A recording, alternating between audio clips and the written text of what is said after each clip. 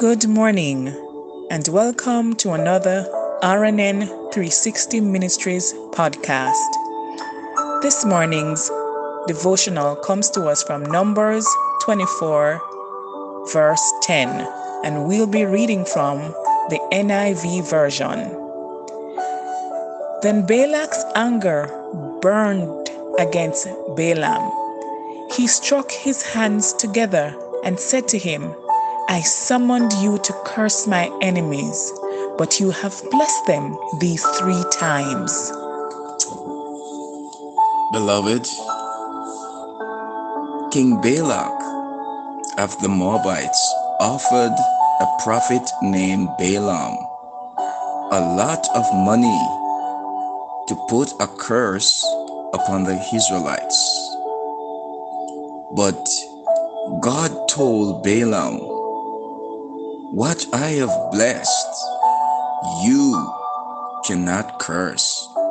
So friends, when Balak continued to press Balaam, not only did Balaam refuse, but God had him start speaking blessings over the Israelites, how they would succeed and accomplish great things.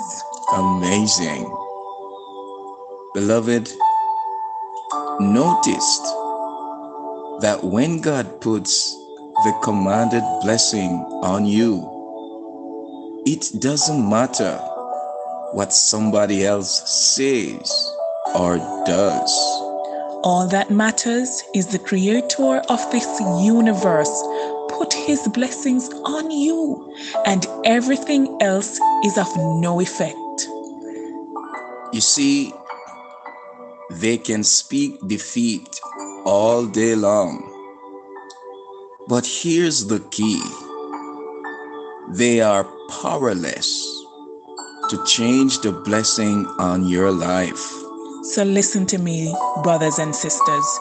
When the enemy tries to curse your future with negative words and negative thinking, do like Balaam. Start prophesying victory. Prophesy favor. Beloved, prophesy health.